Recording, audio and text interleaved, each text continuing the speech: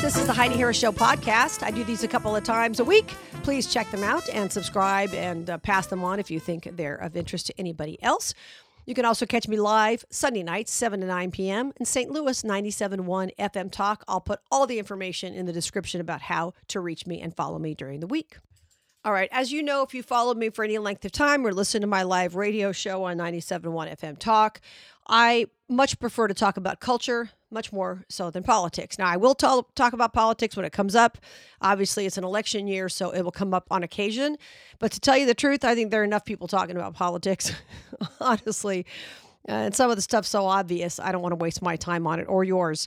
But culture interests me more because culture is a reflection of our spiritual state, and our spiritual problems are what we really need to be concerned about. I did a podcast not long ago where I talked about this whole idea of trying to reelect Trump and try to get the prices of gas and things like that down. Great, fine. You want your bread and circuses cheaper, but we're not changing our attitudes. We're not turning back to God. We're still calling evil good and good evil. Just this last week, there were 2 stories of 2 different children taken away from parents who weren't affirming as far as the transition that they want to make into another sex. That won't change if President Trump gets back in the White House. The idea that this is even a possibility in anybody's mind is a cultural issue. So that's why I talk about culture. But I was thinking the other day about this whole idea of marriage. I've been watching a lot of videos online of young women, these so-called modern women, in their 30s and 40s, sometimes older, who seem to sometimes get divorced for no reason at all that they can state on video. They get on video and they talk about their lives, and we don't know why they left their husband, and most of the time women are the ones who do the leaving. And we also see women who are young and single who have these big, long lists of things they want for men. They want a guy to be a certain height, make a certain amount of money, have a certain car, which is ridiculous, but that's out there. And you see a lot of them. And then what I've noticed is a lot of duplications of the same kind of thing. In other words, a lot of AI guys, AI voices doing the same thing. So clearly somebody's pushing this agenda to try to dissuade men from getting married. Now, I do believe it's legitimate. Some of these women are princesses, and some of these women have a long list of what they, quote unquote, want in a man. They don't want to settle. They think settling for a decent guy who makes an average amount of money is a terrible thing. They shouldn't have to do that. Never mind the fact that they're average and don't make that much money or whatever, right? But when you see so many of these videos out there, it makes you wonder if somebody's pushing an agenda. Of course they are. They're pushing the agenda of trying to destroy the family. I'm not just talking about the men who are mad because they can't get a girlfriend. I'm talking about forces that are evil that are behind this. I really, truly believe that's what's happening. And when you think about it, who stands to benefit from people either not getting married or getting divorced, right? Society doesn't benefit. We know that. Government benefits from the fact that you're working more, right? Paying more taxes. Government benefits when you get divorced. And now you've got 2 people in the workforce. Maybe the mom wasn't working or maybe not working full time. Now she's got to go back and work full time. She's making more money. The kids are in daycare. Government benefits from that. And what about the broken home and who it benefits when it comes to various government agencies? Think about that. A lot of kids who come from broken homes have a lot of issues. I'm not just talking about divorced homes. I came from a divorced home myself, but I'm talking about where there never were 2 parents living in the same home, or it's very contentious when there's a divorce. Dad disappears or mom disappears, whatever. Children have issues from that, big issues. So who does that benefit? It benefits counselors, big pharma, if they give them drugs. It benefits divorce lawyers. It sometimes benefits the penal system if the kids are completely out of control. It keeps judges employed and correctional officers, et cetera, et cetera, et cetera. So it behooves government to try to do everything it can to weaken the family. And government is never neutral when it comes to family policy.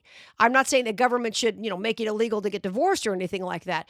But government makes it so easy to walk away and penalizes men most of the time. Men don't want to get married.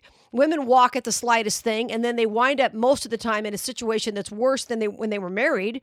Now they're trying to keep their head above water and trying to deal with the kids and this and exes. And it's just most of the time, it's not a better situation for them after divorce. Not all the time, but most of the time. And then when you go back to the other times where it's better when they were divorced, you have to say to yourself, why'd you marry this person to begin with? I mean, that's another topic for another podcast. So other than the entities I already mentioned, like lawyers who benefit from a divorced situation and possibly big pharma and counselors and the penal system, all these other things, think about government, the advantage government has. Not only can they tax two households now, if they were currently only taxing one, or you were filing married as opposed to, a joint married, whatever, it's more, expensive to be filing separately. Two households paying property taxes on two households. Even if you're renting, someone's paying property taxes on your behalf, right? So beyond that, there's also government getting more access to your child. If you're a single parent, a lot of times people drop their kids off early at school, the morning thing before school starts. Maybe they're in after-school programs because you're trying to do all you can to keep your head above water. So the government now has more access to your child. They have more hours a day to be influencing the child with their values, quote unquote, than you do, because you're just trying to keep your head afloat. And trying to keep your head above water nowadays is more and more difficult, especially in two different households, because of how much everything costs. So it's just a snowball effect, right? So government benefits greatly from trying to convince young people not to get married, or to convince women that it's better to just dump your husband and, move on, make yourself happy, find your bliss, find your perfect person. If I hear that one more time, I see that on these videos. You want to find that perfect person. Oh, really? Or find your person. What does that even mean, your person? And the ridiculousness of these women who have all these things that they want, where is that coming from? Watching too much Disney when you're a kid, I'm not even sure where it comes from. But it's a huge problem, and it's telling other women who are 17, 18, oh, well, you don't have to settle. And a lot of these women come from situations where there's not a dad in the home. There never has been a dad in the home. So they don't even have an actual perception of what marriage should be. And that's another problem. They think marriage is about a list of things that you are demanding in a partner. And men watch these videos and men are like, yeah, no wonder I don't want to date. Yeah, no wonder I don't want to get married. So I'm looking at this and I'm looking at the background of it and who's pushing this. And it's not just a couple disgruntled guys. It's a much bigger push. I don't know who's doing it, but I know this is intentional to try to dissuade people from getting married, or to basically convince people that divorce is a great thing. And who benefits? That's what you always have to look for. Whenever government seems to be smiling on or making policy toward a particular behavior, you have to look at who it benefits. And like I said, in the case of divorce, government benefits huge. Now, society doesn't. But now we've got several generations going back, even middle-class people who've never lived in a home where there were actually married, normal people. They have no frame of reference for what marriage should be. And do you think their chances of getting married or staying married are good? No, it just perpetuates. So the next time you see anybody talking about marriage, or you see one of these videos online where somebody's, talking about leaving their husband or wife or whatever, understand where it may be coming from. Because the people who benefit the most from it are the ones who are going to push it. And it's unfortunate because government, all governments stand to lose a tremendous amount if the family gets weaker. They may temporarily make more money, but ultimately society's going to crumble. That's what I'm always concerned about.